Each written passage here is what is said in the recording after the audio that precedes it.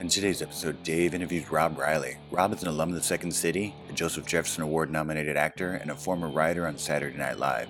Rob has been in Groundhog Day, Chicago Fire, and the 2010 version of A Nightmare on Elm Street, and co-wrote and directed and performed in the legendary show Wild Men at Chicago's Body Politic and the West Side in New York. Rob has performed at the Goodman Theater, Victory Garden, Northlight, and Steppenwolf Theater Company.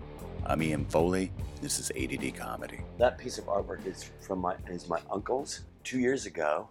He used to live in Beverlywood. You lived out here for a while, didn't Not you? really. I'm just turning my cell phone off. Yeah. So. He lived in Beverlywood, and which is a neighborhood west. And he's 80. He was 85 at the time, and he just kind of walked away from his house for 2 days. And he got beat up. Oh dear. And the cops found him, and then we put him into an assisted living facility. This is his table. That's his chair. Oh, is that an Eames? It's from that, yeah. Certainly from that era. And oh yeah, that circular thing is his. So all the cool furniture. He's a hip old dude. Oh, he was a hip old dude, but he was also a hoarder.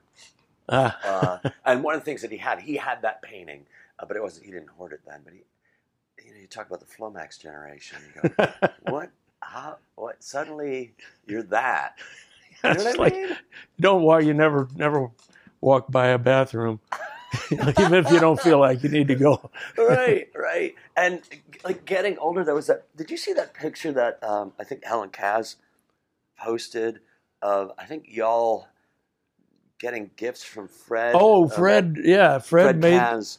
He made these little statues or caricature statues out of some sort of modeling substance, clay or something, and painted them beautifully, and it was each of us as the typical character that we were doing in that show, and then he devised like a plastic cone dome, which was actually a Pepsi bottle, but you couldn't tell that's what it was.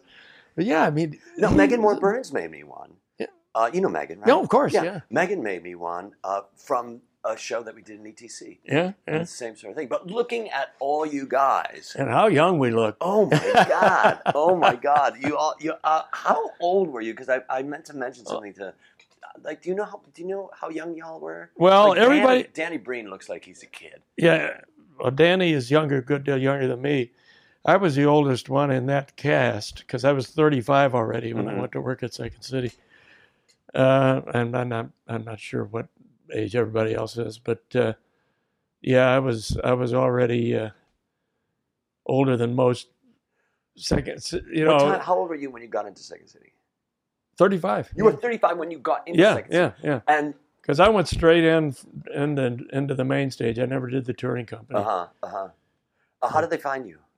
Well, I was in the reification company, That's right. with Danny and Noni and Tom Tully, although Tom left after a while. The real core group was Danny, Noni, me, Bernadette Burkett, and Mark Nutter, right. And Dominic Bucci, who was our stage manager, but he also played guitar and pedal steel and Nutter harmonica. must have been really young. Yeah, he might have even been still a student. I don't know. He was pretty young, but and really skinny.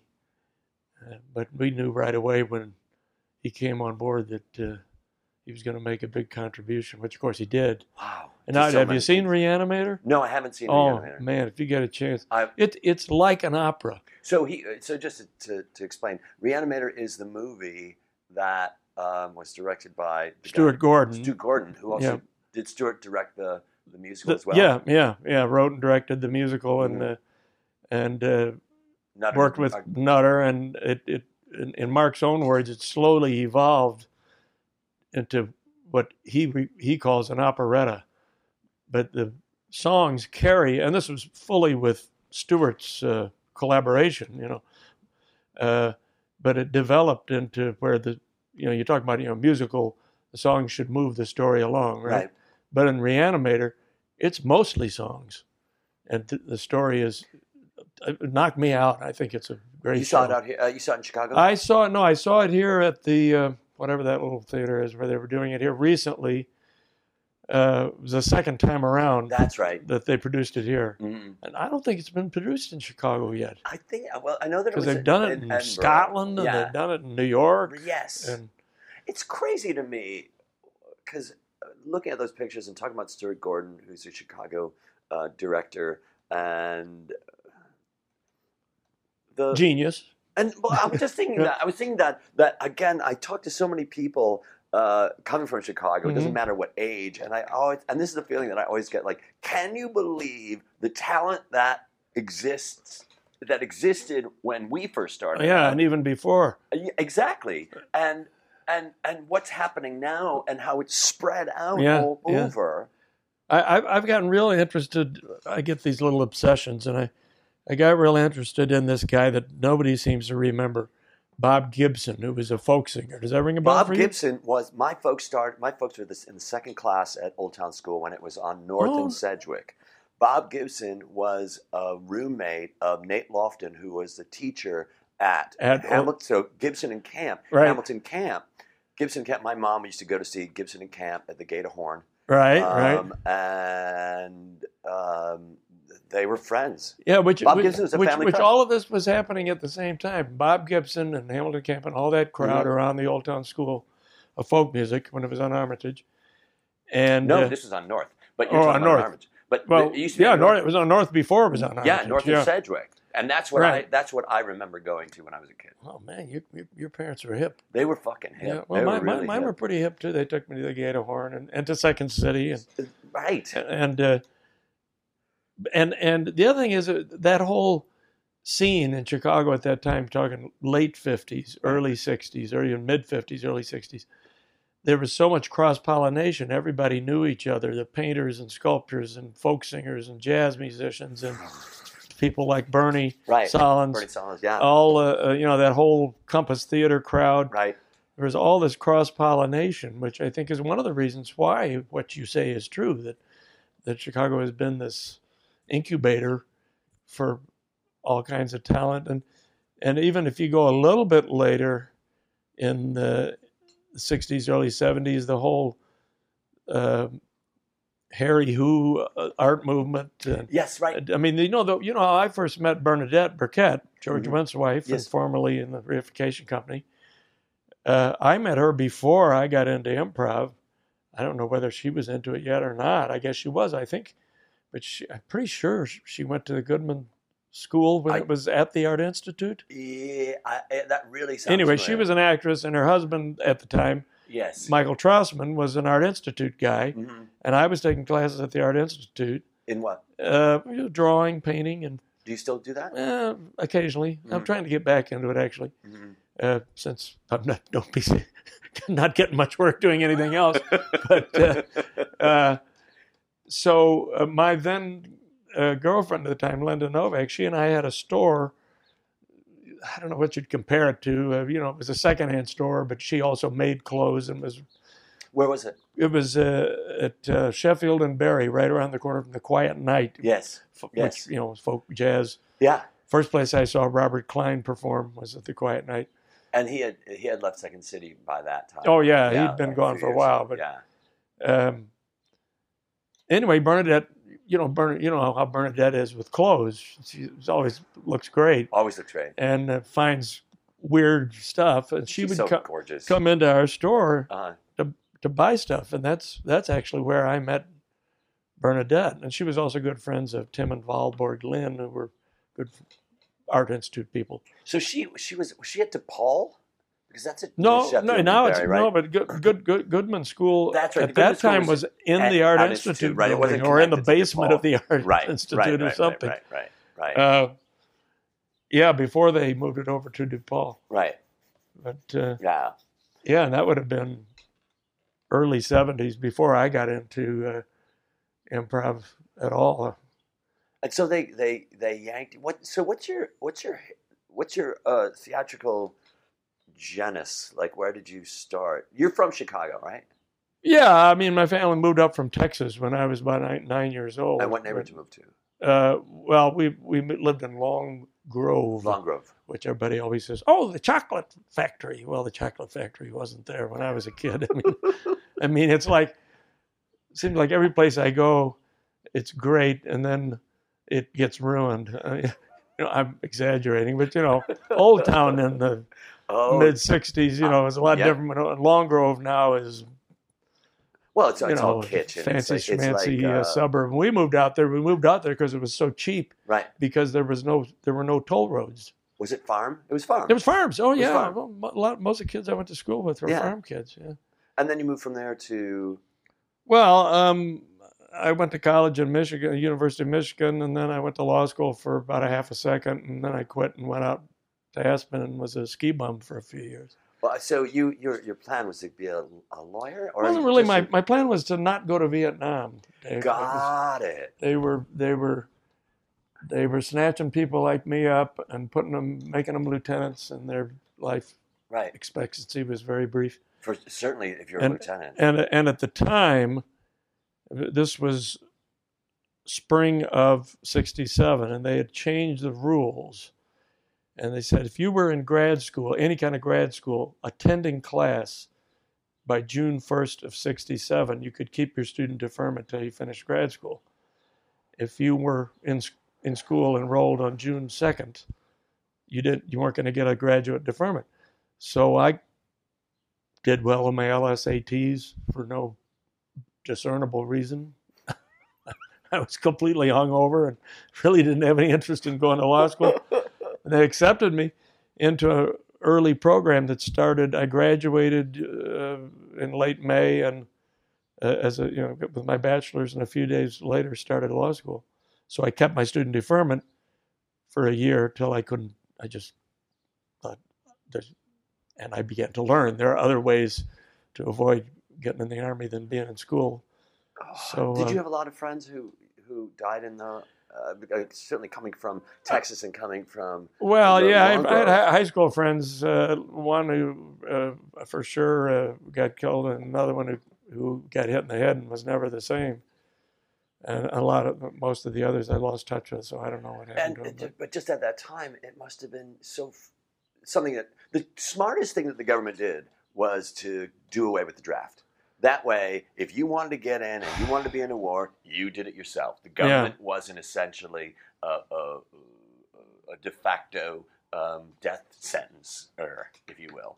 Yeah, but it also, in terms of social class, you have an awful lot of people, I would think the majority, who volunteer for economic reasons, and privileged people like myself don't have to go. Right. So we don't have the citizenry doesn't have the investment in keeping the peace. If there had been a draft at the time that George W. Bush decided to go to Iraq, that wouldn't have happened, or it would have stopped a lot sooner. Like I said, I think it was a genius move. That way the government could do from their point of view. Exactly. They could do whatever the fuck they want to do. And it's like, hey, we didn't tell anybody to as long as my kid isn't getting, Exactly. And exactly. But at that time, it must have been so fucking frightening because frightening, yes, but also it determined a lot of decisions that you made unless you knew you had a bad back or something that was going to keep you out and you didn't want to go. And you had to make decisions on that basis. I certainly wouldn't have gone to law school. I mean, I had a vague interest in it, but I was in a band, and there was also a way to keep the band going. Keep playing rock and roll on the weekends. It's so interesting because the war and the draft had such a cultural led the culture in such a direction. It did at that time because they were drafting a lot of people right around that time. And what time did you get? And what year did you get drafted into Second City? That's a pretty good way to put it. Well, let me think now. That must have been 80.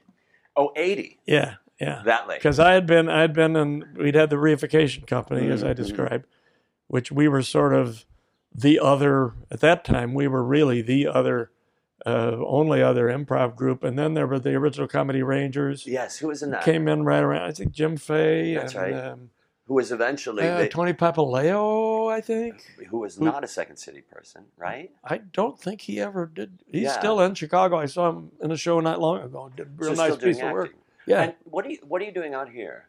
I'm married, David. I know you're married. But I'm married. But you moved to. I didn't know that Noni lived out here.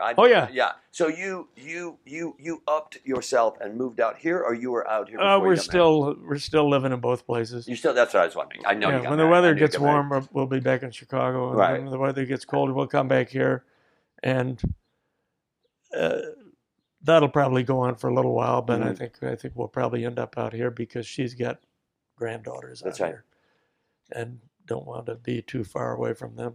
And her daughter and son both live out here. My son is in Santiago, Chile. Well, I don't know. It's some little island you never heard of off the coast of Chile at the moment, I think. Have you been there? No, but I hope to go down there after he gets through with classes and ski with him because it'll be ski season in June, July. Oh, I've seen pictures of you in your ski garb. Yeah, I just got back the day before yesterday. I was out in Aspen. Because I lived out there for a few years, and I still have friends I can mooch off out there and sleep in their bed. But you're still doing theater in Chicago. Oh, yeah. Well, not right now, but... No, of course not right now. That's mainly what I've been doing. You know, here's the thing. I was in the reification company, okay? And then the reification company sort of started to deteriorate, and Bernie hired Danny, and Danny and Noni at that time had a baby, Spencer. He couldn't afford to turn that down, because reification wasn't making that kind of steady money. Right. Well, we did make money. I mean, we did a lot of corporate gigs, Did you have a theater that you played out of? No, we didn't, and that's an interesting thing because when I left Second City, I went in to tell Bernie I wanted to leave, and I said, I just don't feel like I really, it's just not my place, even though I did well, but I was older than everybody, and and reification had already done so much. And I remember Bernie he said, well, I don't understand why you guys never rented a storefront and started your own theater like we did, like Second City did, because it was, a Chinese laundry when they first opened up. And I remember, and I felt bad about this later, I said, because Bernie, I don't want to be you. Because there wasn't anybody else in reification that was going to be Bernie. Yeah, and that's one of the things that you look at. I mean, Alan Baranowski filled that role for a while, but I feel the same way when I look at theater companies and see who's producing it. That person that's producing it should be producing it and should not be acting and producing it. Right. And one of the things about Second City that I always loved was somebody was producing it. Right. And somebody was promoting it. Right. And somebody was paying for you to be there and taking care of things like your dry cleaning and making sure the toilets are clean and all that. Well, relatively clean. Well, relatively clean. You've been back there. I mean, it's just another place. It's just such another place.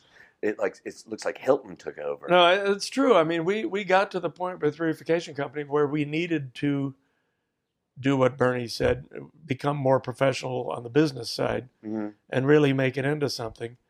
And none of us wanted the responsibility, and we didn't have a director. We didn't have a director. Mm-hmm. We didn't. It was just us. We I guess it was a democracy because we just all agreed.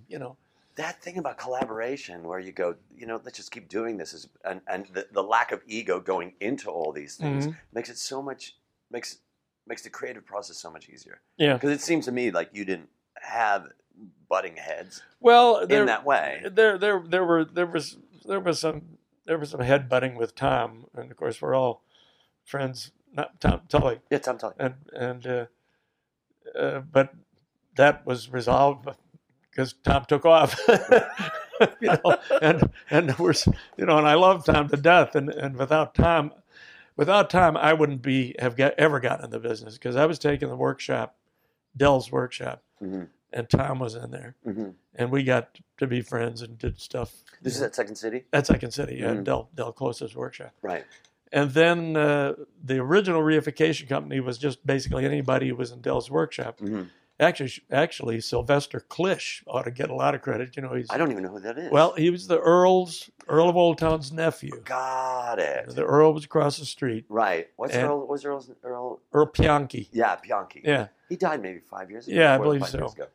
There's another place that I saw a lot of folk music over there. Oh yeah, yeah, and right across the street from Second City. Again, Right. talking about the cross pollination of people like Bonnie Colac and Right. and Steve Goodman. Jim Post and Goodman and the Right. Second City people. Yeah, Bonnie Colac, boy, she was. I met her at because I remember WXIT would play Bonnie Colac all the time, and I met her at an event where I was acting, and she was opening. Corky Siegel and Bonnie Colac were opening, Wow. and I got to talk to Bonnie and say, I thank you so much, and Corky Siegel, I thank you so much for what they've given us. Yeah, yeah. It was all pretty contemporaneous. Yeah. We did a TV show at Channel 11. The Reification Company did. There was I forget what it was called, but it was the best of Chicago from every field, and I forget who there was a jazz group, and Bonnie, and I think Bonnie was kind of the headliner. This was in late 70s. She was really big, but Jim Post. Oh, Jim Post was also I would see on all the those program. guys at the Amazing Grace. Yeah, in Evanston. Yeah, and us, and which, you know, we were like, okay, hey, we've hit the big time. We're on TV now, you know.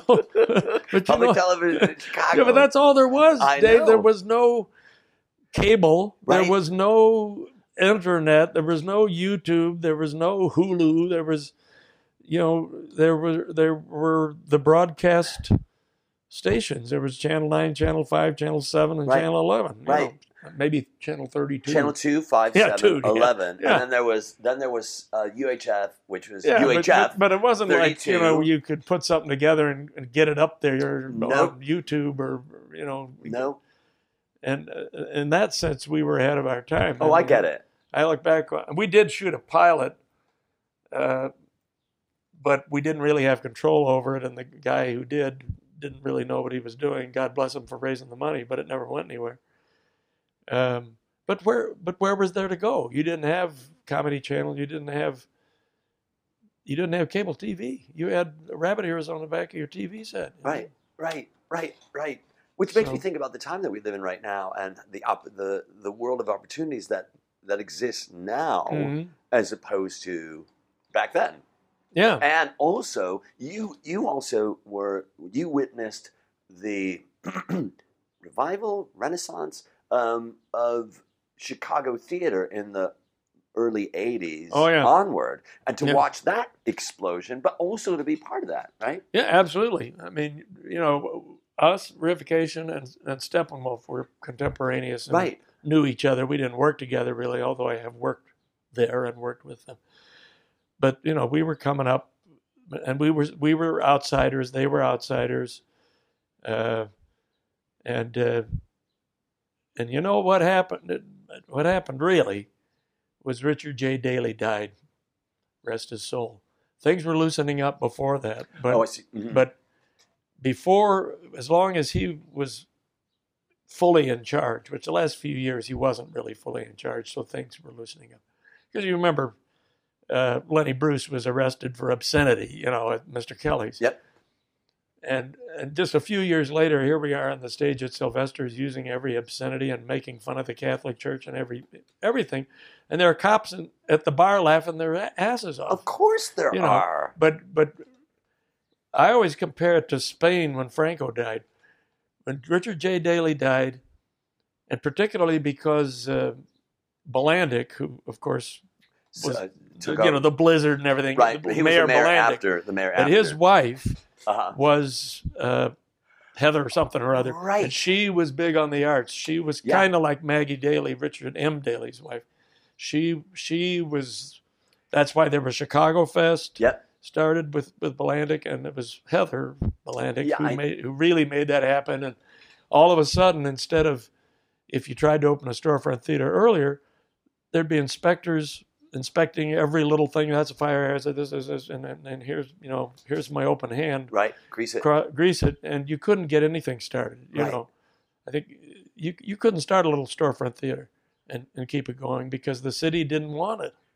Just like Richard J. didn't want anybody making movies in Chicago. I remember that. To make Chicago look bad. Yeah, they had M Squad, the TV show with Lee Marvin, and he made life as tough for the producers of M Squad as he possibly could because it depicted Chicago as a place where crimes were committed. Yep. I clearly remember. I remember him saying, "We don't want to have filming here because." I think it was to erase the idea of Chicago. Exactly. And it was also just he wanted to have control of every little thing, And now the state of Illinois has elected a Republican governor, this guy Rauner, and he's already cutting funding and fired the woman who was the head of the Illinois Film Commission for years and has brought all these, there's half a dozen series being shot in Chicago now. A cop series, a fire series? There's Chicago PD, Chicago Fire, something called Sirens, where they're like paramedics. Empire, which is this huge hit, that's shot in Chicago. Right. But the city and the state have got to. Well, I mean, Schwarzenegger has got a lot to answer for here too. He drove a lot of production out of California. It's just so crazy to me, the idea this Rauner guy in Illinois. I just don't understand how people vote for someone that is so clearly against their self-interest. And that's the one thing I don't understand. All over the country. Exactly. Well, I just came across this quote the other day.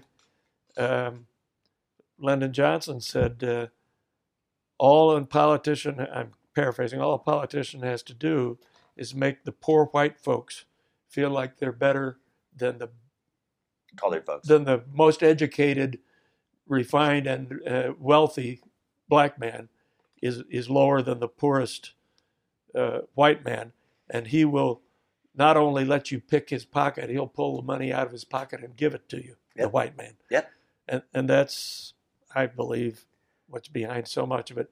But in Illinois' particular case, not to turn this into Illinois politics, but it's called ADD. We could go any direction. Yeah. Well, by the way, I meant to ask you about that because I was just thinking about somebody who's like, just cruising through the blogosphere who happens to have the condition ADD. Oh, ADD! This is a podcast for me. And he turns it on, and then it's a couple of guys talking about Chicago in the '70s and going on and on for an hour about it. That's why we call it ADD comedy. Because you got to figure out whether you're doing that. I bet you do get a few, but maybe it's therapeutic, David. I would say so. Maybe because we're going. You want to go in these directions? We might have a direction. That's true. That is true. You do have a point. So you're saying that we digress so much that it is ADD. Well, there is no digression. If you go, there's no direction. If there's no direction, there's no digression. That's good. I remember that. But you see, Quinn, who was the governor of Chicago, was a real reformer. Patrick Quinn, mm-hmm. Governor of Illinois. And he really did not have the support of the Chicago organization or the Democratic State organization. So they didn't give him what he needed to beat Rauner. It's just like Daley the First was perfectly content to have a Republican governor because that meant he was the most powerful Democrat in the state. Got it. And I think Rahm Emanuel is a little bit the same way. I remember Quinn when I was in Chicago, certainly in my high school and college days. Patrick Quinn was in charge of the Citizen Utility Board. Right, he invented it. Yeah, he invented it. He was a real outsider reformer. Right. Maybe not the most skillful infighting, backstabbing politician. And I think that was it because he's looking at something that's more utilitarian and factual than something that would be having any kind of philosophy or level of truth to it. Yeah. And what's interesting to me, again, because I've never heard the reason that Chicago theater bloomed was because Daley died, but that's essentially... Well, that's my belief. I think it's great. It totally makes sense to me. It's purely practical. You could rent a little storefront and start a theater company, and the city wouldn't come in and shut you down. In fact, they began to encourage it. Yes. And then after a while, it was obviously good for the city. It brings in millions of dollars. And also, right. It does bring in millions of dollars because it doesn't just bring in millions of dollars coming from a production and a huge production at the Chicago Theater, wherever you're going to put it. But it's that trickle down where you go, okay, somebody needs to teach these people. Somebody needs to house the people that are coming in. Somebody needs to feed the audience. Exactly. So the restaurant, up and down where Steppenwolf is, there used to be not much of anything. My dad had a building across the street where the Royal George is. In that building, third floor, my dad had a gas can manufacturing company. Third floor, beautiful wooden floors. That cabinet right back there is a remnant. That's the one thing, that wooden cabinet. Very nice. He owned this gas can manufacturing plant right across from Steppenwolf Theater Company on Halstead. So that neighborhood, I know that neighborhood. And Sam's Liquors was right on the corner. Yep. Sam's Liquors, right? Sam's Liquors. Yeah, Sam's Liquors. And now that's where Steppenwolf has, they have a rehearsal hall. Yeah. Well, there was always a big room on the top of like a ballroom on the top of that building. Oh, my God. And you've been in that room, right? No, I rehearsed in that room. You rehearsed in that, but in the old days, I think they had dance bands up there. Yeah, I think it was something. A German something like that. club. But now you got, mainly because of Steppenwolf and the Royal George, you got restaurants and all up and down that street. People are coming in from the suburbs and to see theater. People are coming from out of town to see theater at Steppenwolf. So that's just pure, free, clean money for the city. Yeah, right. So, it's non-polluting. It's also really encouraging for an actor to come to Chicago. Yeah. To do a show. Yeah. Or to come to Chicago and start your career there. Or to come to Chicago and have it still is the best place to come and start a career. It's not necessarily the best place to stay, like I did, although I made good money and for a long time, and chose to stay. But for young people coming up, there's so much opportunity. My son is a ensemble member of a storefront theater called the Cornservatory. Why it's corn, it's lost in the history. Illinois, maybe? Yeah, I don't know, but it's not primarily an improv theater, but on weekends they often have something called Improv Gladiators, which is similar to Improv Olympic, except they can't call it Olympic anymore. I know. Because there's such a threat to the Olympic Committee, and we all know how clean and honest and upright the Olympic Committee is. Don't even start. Anyway, they do these competitions with improv teams, and they sometimes get me to come and be one of the judges, which is sort of a joke. But it's unbelievable how many teams they are. Most of them are nurtured at I.O. Right. And at Second City, which is Second City is like a university now with all these levels and everything. But these kids come in to compete at Improv Gladiators at the Cornservatory, and almost all of them are pretty good, and some of them are knock your socks off good.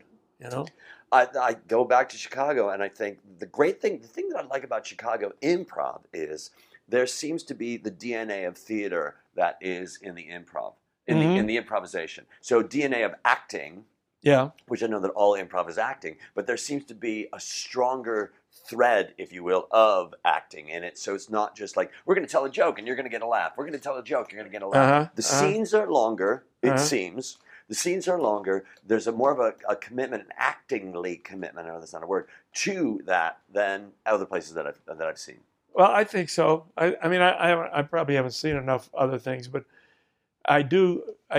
From what I have seen out here in Los Angeles, I think on the one end you have these wonderful opportunities because you never know who's going to be in the audience and who might give you a job. Right.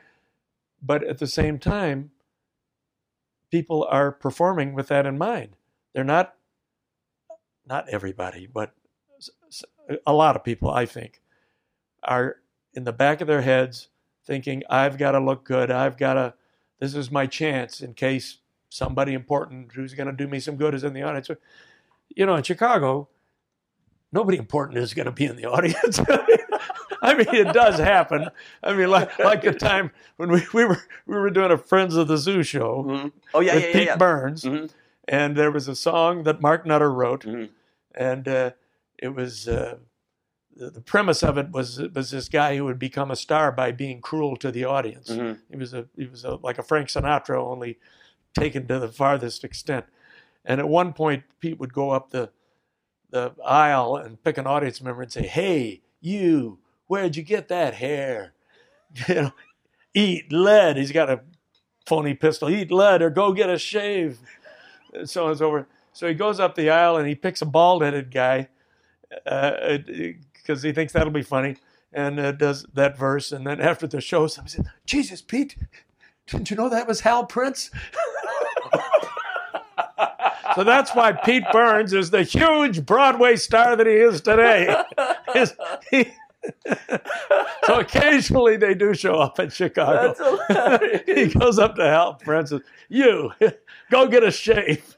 Did you have? We had at the audience in Second City. We had the greatest people would come to that. I remember Rita Moreno came to the show. I remember. God, who else is there? The people that would be in the audience and we'd get to play with those people was just unbelievable. But you weren't thinking, oh my God, Right. I got to show that I can sing and dance because No. Rita Moreno's in the audience. You know, Right. she was just another person in the audience. Exactly. And- Exactly. But you know what? You're right. I was doing a show the other night, and there was a guy who was who I played with a lot, and I kept watching him, going, "What is he doing?" And what he was doing was he was downstage left, and he was projecting as if he was talking to somebody that wasn't on stage with him. And it seemed like you're playing for the laughs. You're not playing for the connection. Uh-huh. And I thought, you know what? I don't want to play with people like that anymore. Yeah. I know exactly what you mean. Yeah.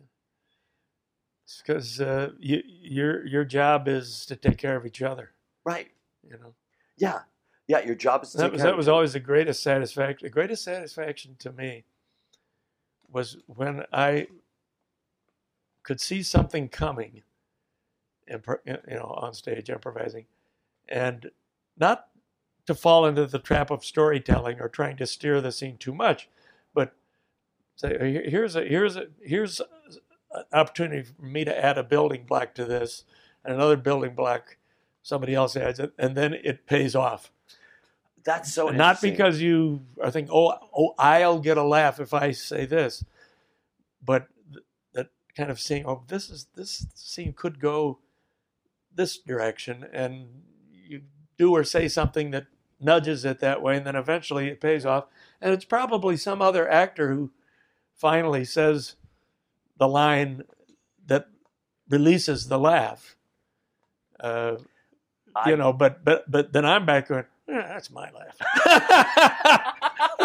Because I said something 5 minutes ago that was the building block that... I totally understand that. I totally what I'm understand that. I understand all of that. I understand all that. And that's why so many people come out of Second City not only as competent performers, but writers, because you are writing on your feet. Now, what I don't understand nowadays, or I guess I understand it, but I don't like it, is that it appears to me that at Second City these days, an awful lot of stuff is coming in already written. Yes. You know? Yeah. I don't know that. I think that's what. Well, there was a documentary on probably Channel 11, the PBS station, a while back, where it was showing the making of a Second City. Oh yeah, show. That was Nick's show. Yeah, Nick it was Napier's one of Napier's show. That was the Belushi did the VO on that. I don't think. Okay, I don't remember, but yeah. But I just remember watching it, going, "That's not the way we did a show," because they were coming into rehearsal with stuff they'd written at home, and some of that happened. And certainly, if you got a suggestion that worked with something that you'd already been thinking about, you could take the suggestion and make it work with what you'd been thinking about. But our big thing in the reification company was we improvise. Period. We don't ever write anything, or whether it was purity or laziness, combination of the two maybe. But we really felt we were we were Opus Dei. We were purer than any attitude. And when you got into Second City, did you have to adjust to that?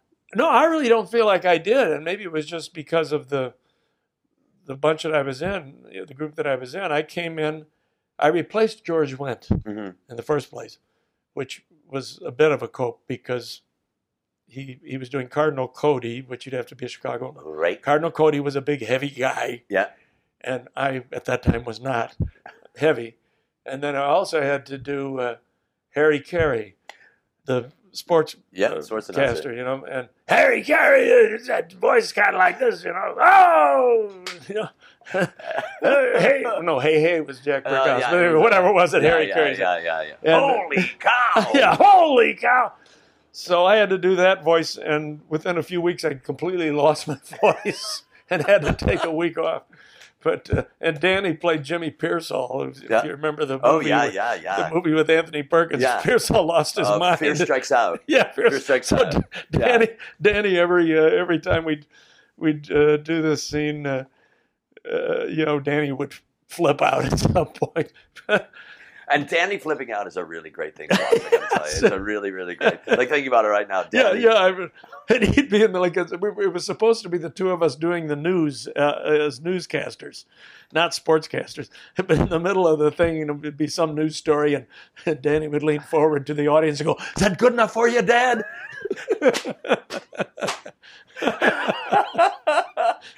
Stuff like that.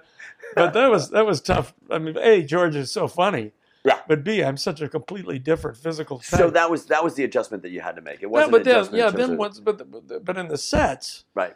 The sets were exactly like reification. They were pure improv. I've gone in and tried to do the set in recent years, and I don't understand what they're doing. They're not taking suggestions and then going back in the green room.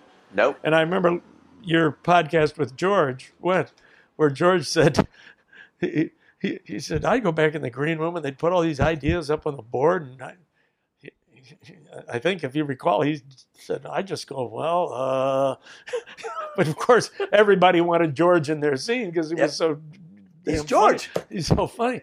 But to me, that was the most, perhaps as exciting a part of the evening as actually performing.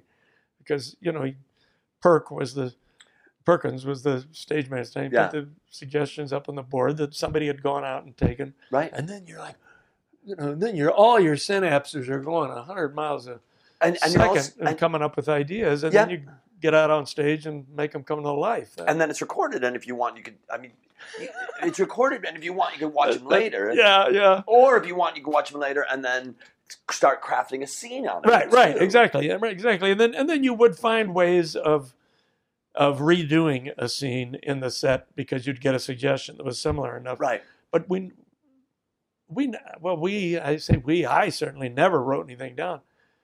But I do have what I think is kind of a funny story about the videotaping because they had a video camera, black and white video camera up in the rafters and a security cam. Yeah, and essentially a security cam. And then somebody would have Michael.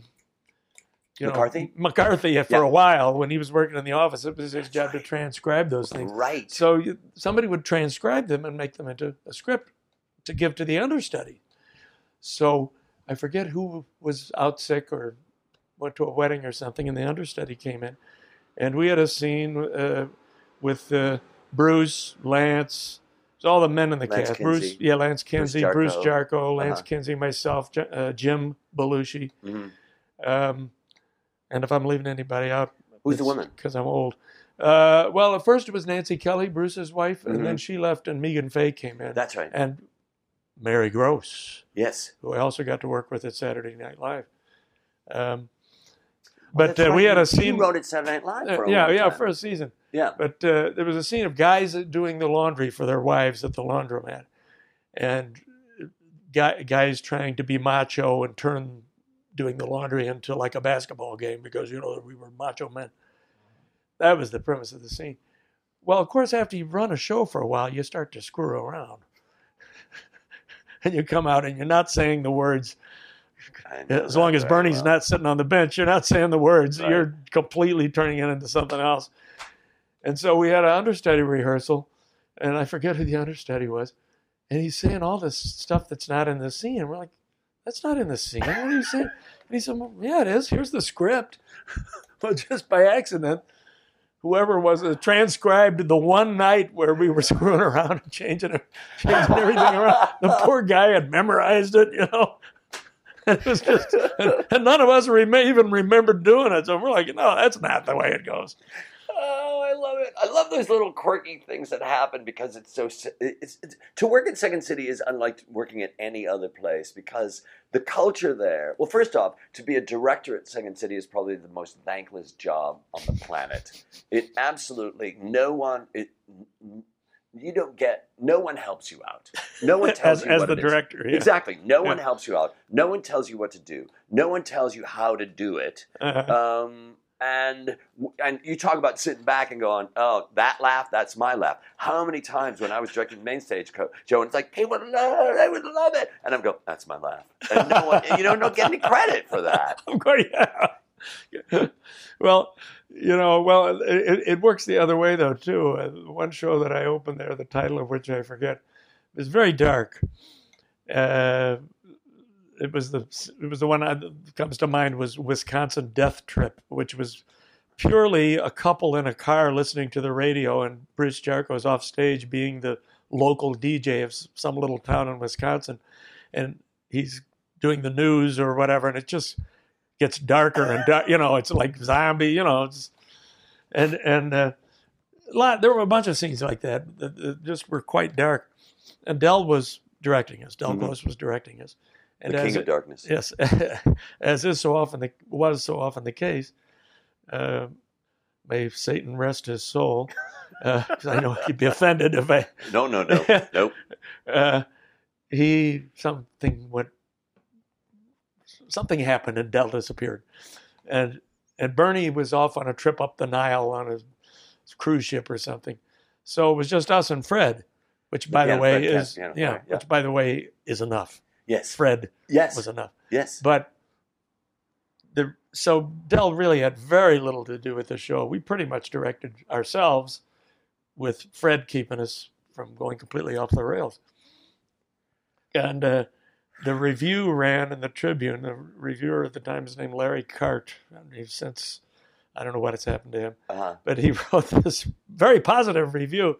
But most of the review was about the genius of Del Close and how obvious how dark this was, and that's because of the Del Close influence, which to some small extent was true, but mostly Del was there for about a week, and we created the show ourselves. Oh, but the show that I did was just a total. I felt like when I look back on my experience at Second City, was one of my darkest, was when I directed this one particular show at Second City, and I was not getting any help from the cast. It was right after 9/11, and they were really fried. They were toast. And it was as if they didn't want to take anybody's direction, and they were burnt. They were also fucked over when because of 9/11, who wasn't, but they were fucked over in this way, in that they had a show that was supposed to open up the 9/12. And oh my God. So everything, they had to stop, but I came in like a year after that, and I could not, I felt so frustrated, and I've done 10 shows over there, and I directed a lot, and I had such a hard time with these people, and the review came out, it was the worst review ever, blaming me. Blaming you. And blaming me and going, you know what, fine, fuck it, let's just walk away from that. But it was like PTSD going, oh my God, I just couldn't. I think it was true for everybody, no matter what you did for a living that year or more after. Maybe I think we are still in PTSD. I think we are for sure. Otherwise, we wouldn't be over in Iraq, and there wouldn't be ISIS and all this craziness going on over there. That whole thing, I can't, again, going back to the idea of why are people against their best self-interest? And I also think we live in a time where if you're curious, there's a way to answer your questions. If you want to know something, Google it. If you want to know, but this idea of living in an insular world, living in a world where, we listen to one news source, not one news source, whether it's Fox or MSNBC, we get to be curious. Yeah, we get to be, but too many people aren't, choose to only look at or listen to one source. If you don't mind my digressing again, since it's ADD hour, backing up to when Mayor Richard J. Daley died, the Reification Company had a show that night, and we had made fun of Daley ever since the group began. So we're like, what are we going to do? The guy just died, you know. Right. And our audience was definitely not a pro Richard J. Daley audience. You know, it was hippie, beatnik, anti-establishment people were mostly who came to Sylvester's, a bar we were working. Where was that? It was a corner of like Seminary and Lincoln. Oh, yeah. Oh, I know exactly where you're talking about. 7-Eleven in there or something else. No, I had a girlfriend that lived in right around the corner on Seminary. Schmeissing's Bakery, Singer's butcher shop. Right. All gone, Dave. All gone. Right. Anyway, right so down we the street came from out. the Apollo Theater over there. Keep going. Yeah, a little up the street from the Apollo. So we came out, and one of the first scenes, somebody made, off of an audience suggestion, made some very mild reference to Daley, and you could just feel the room freeze. You know, if anything, there was a gasp, but it didn't matter that everybody in that audience was anti-Daley on Tuesday. Daley died on Wednesday. It was like Daddy died, you know. I mean, he had been the mayor so long that nobody in that room could ever remember anybody else being the mayor of Chicago. And it was a lesson learned. Well, I remember, for me, the same. I remember when he died. It was one of those things where you remember when Kennedy died, you remember when Martin Luther King, when Bobby died, you remember when all these things, certainly 9/11. But I remember I felt the same way about him. Like, what the fuck? And then when he died, I was so moved by it that I waited in the cold at City Hall to view his body. Did you really? Yeah. I did that for Harold Washington. I didn't do it for Dick Daley, but there was that feeling, you know, it was like a family. Even if you hated your dad, like because he was such a jerk, you know, and he wouldn't let you go out and drink beer or whatever. You know, when he died, and nobody knew what was going to come next too, because they hadn't provided in the Constitution of the city. They didn't really know who was mayor for a few days. He was a deputy. Wasn't Bolandic a deputy mayor? He was an alderman. No, I mean, he was an alderman. The guy who really should have been mayor was Wilson Frost, who happened to have the wrong complexion. Yes. In other words, he was black. Yeah. And they scrambled around and reinterpreted the city charter so that they had to have a special. They had the alderman elected. I think the alderman put I'm not sure, put Bolandic in place. Well, that would make sense. That certainly would make sense. People wanting to keep it in that right. I mean, Frost was he was an organization man. He was a part of the machine, but he was black. Right. Anyway, I was in the green room at Second. It was a Monday night. We weren't supposed to be working, but it was one of Joyce Sloan's fundraisers for her favorite charity or whatever. I forget what it was. Yeah. So none of us were very happy about having to work a 7-day week, you know. Right. And the phone rings in the green room. Remember, there was a regular phone with a cord on it. I remember that. I do. It might have even had a dial, Dave. I don't know. Or maybe you picked up and you say, Mildred? Exactly. Well, I don't think it was quite like that, but it was a regular phone. The phone rings, and Mary Gross answers it.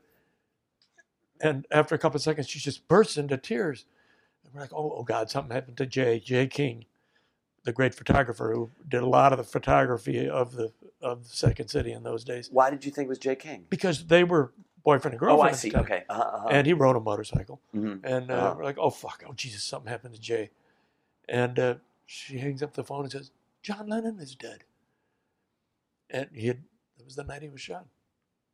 And I think we were all in tears for a little while.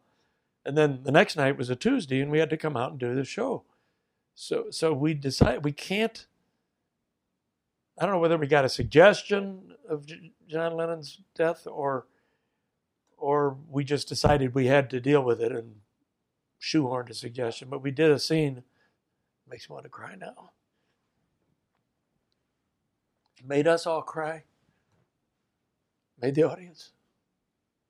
There were some laughs in it. Do you remember what it was? It was a bunch of people getting ready to play a John Lennon LP and talking about it, Right.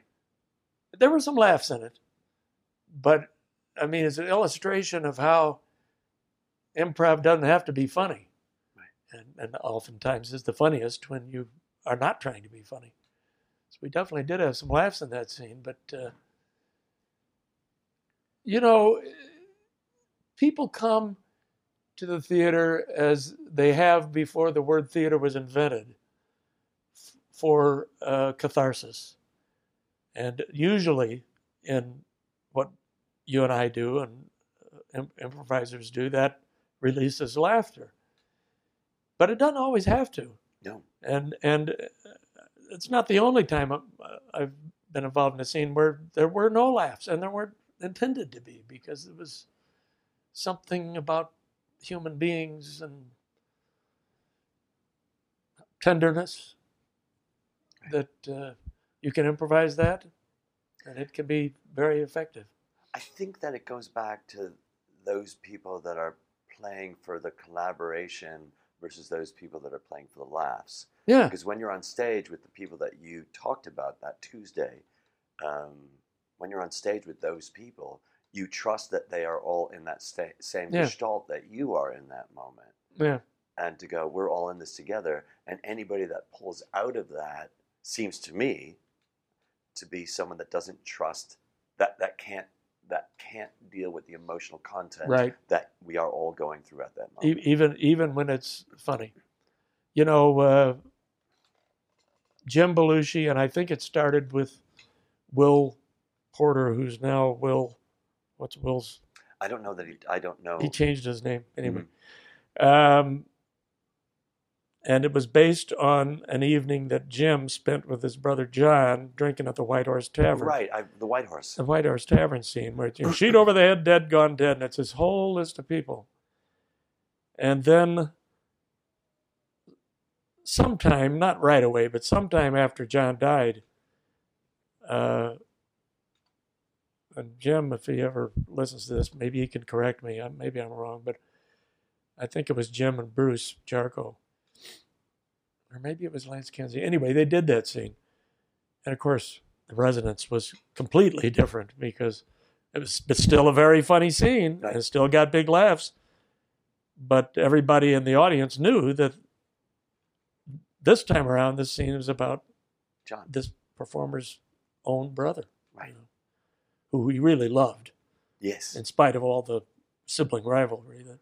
Oh, certainly, but that family, there's a dynamic to that family to everything that's going on. Well, they told me a story when I was hitchhiking around Europe, and you couldn't get into Albania then because it was still, the reddest red country. It was like 1970. But people said, well, if you ever are able to get into Albania, and you meet like a farmer or something, you're a stranger. It's his responsibility to look after you and to do everything for you, to feed you, to give you a bed to sleep in and everything else. And he'll offer all of that to you. And if he does, you better say yes, because otherwise he will kill you.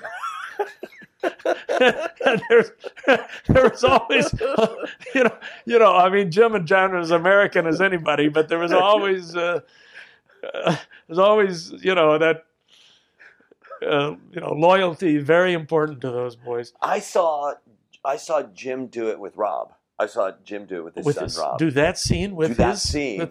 Yeah, he did. Wow. He did that scene at Second City 50th. I was there, but I guess I didn't. I was. Where you might not have been in that cast, or I were you performing? I didn't perform. I was in the building. I see. I saw them both perform. I saw them both do it. Yeah. And I think that was the first time I saw. I think that was the first time I saw Jim performing a scripted scene, because I was gone before he was gone before. Rob Belushi, for the record, is a really fine young actor. I've had him. Really sweet kid, and a great actor who's having a really great career. I saw him do a show in Chicago at Northlight Theater up in Skokie. I forget the title of it, but it's the first time I saw him perform. And it called for singing and dancing, as well as some very serious stuff. And I knew him when he was born while Jim and I were both in the cast at Second City. And so, known him off and on forever, and I was knocked out. What a good little. He's not little, a good young actor. Right. And he has gone in his own direction. Yes, he has. He has. And again, there's a guy with so much Chicago, not spirit, but so much Chicago influence in what it is that he's done. Second City, he's done Northlight, he's done Steppenwolf, plus he's done television and he's done movies. And not only that, but he's a handsome guy. Yeah. And I'm really... Go figure. Well, of course, his mother is good looking. Yeah. Yeah. I remember going over to their house. I don't know why I was over at their house when they lived in Bucktown. They lived in Bucktown. They had a little bungalow in Bucktown. And for some reason, I was over there, and I remember thinking, that is a very attractive woman. Really Sandy, woman. yes. Yeah, Sandy, very attractive woman. Yeah. Well, let's end on that. We'll end on very attractive woman. Hey, my wife, Noni Newton Riley, is also a very attractive woman. Let's get that down on the record here. Thanks, Dave.